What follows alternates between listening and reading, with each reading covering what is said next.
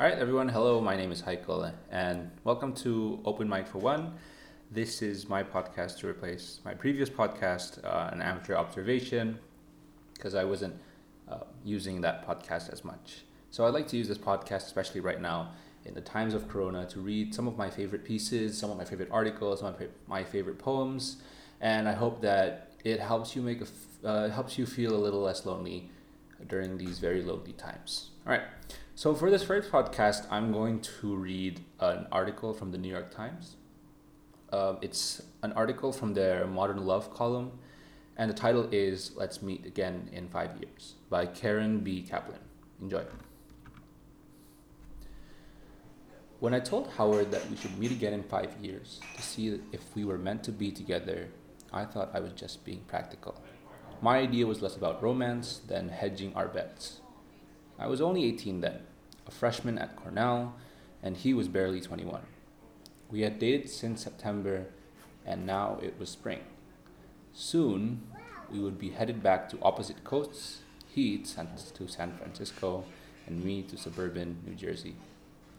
The impending separation was forcing us to reevaluate. Our doorroom conversation went something like this.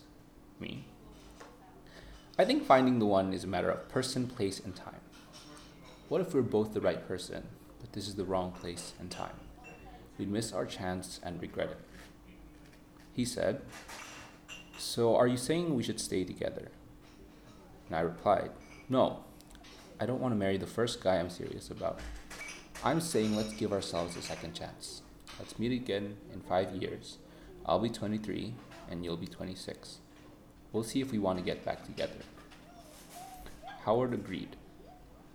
We settled on meeting at the New York Public Library near the Uptown Lion at 4 p.m. on the first Sunday in April, 5 years from that spring. We wrote our pledge on a dollar bill, tore it in half, and gave each other the half we'd written on. Meeting in a public place would minimize any unwanted intimacy if things felt awkward. 4 o'clock made sense because we could start with a drink, and if things went well, we could proceed to dinner and go from there. If things weren't going well, we could go our separate ways. The New York Public Library was a sentimental choice. As English majors, we had spent a lot of time around books, and it was an easy landmark to find, one that was likely to still exist in 5 years, unlike a restaurant or a bar. Although the first Sunday in April was our original choice, I soon realized that could fall on Easter, and my mother, a firm Catholic, would never abide my heading to New York City that day. We'd be having a family celebration. So Howard and I took back our half-dollar bills, crossed out April, wrote May, and handed them back to each other. And then, we failed to break up. In fact, we stayed together that summer and through the whole next school year.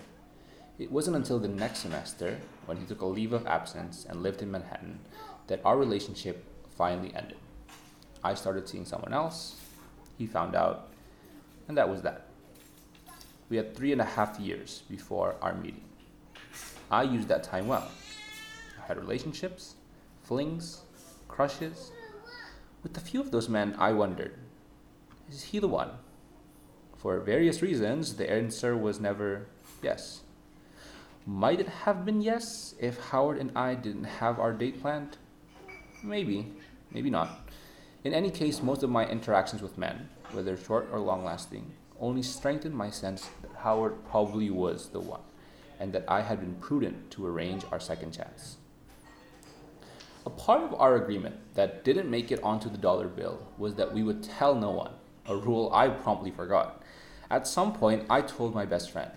She thought the plan was creative, but felt bad for the guy I was seeing at the time. I also told my mother, which was a mistake.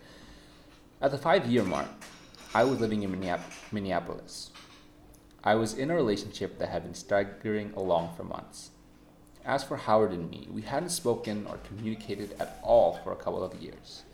I vaguely knew of his whereabouts from mutual friends, but this was before cell phones, the internet, and email, a bygone era where you could actually lose touch with people and not know how to contact them, even if you wanted to. That's what had happened with us. Nevertheless, a few days before that first Sunday in May, I flew home to the Jersey suburbs for a visit with my mother, planning to head into the city for the weekend. My sister had an apartment on the Upper West Side, and it would be nothing unusual for me to stay with her because I always did when I visited.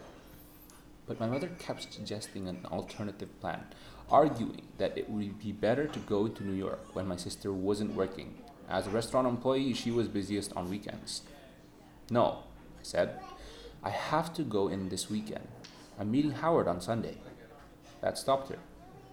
I didn't know you two were still in touch. We haven't been, I said, but we agreed to meet on the first Sunday in May this year, so I have to be in the city. When did you make this agreement? 5 years ago, I said. Oh my God, 5 years ago? Are you out of your mind? Doesn't he live in California? He's not going to fly all the way to New York for this. Yes, he will. I'm sure he'll be there. While I was on the train into Manhattan, my mother called my sister and urged her to keep me from following through, fearing I'd be heartbroken when Howard didn't show.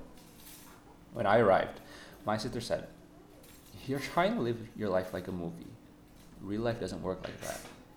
He's not even going to remember, much less travel 3,000 miles. You're setting yourself up for big disappointment." I disagreed. She had to work that afternoon and evening, so I was quite happily on my own for the walk from the Upper West Side to Midtown. A few minutes before 4 p.m., I found myself standing across the street from a library, scanning the small crowd in front. And suddenly, I saw Howard heading towards the library steps. We saw each other, smiled, and waved. I crossed the street and we hugged in front of the lion. Then sat down on the steps and started talking. Our conversation lasted 2 days. Then Howard caught a plane back to California. It wasn't immediately happily ever after for us. I had to extricate myself from the relationship with the other guy.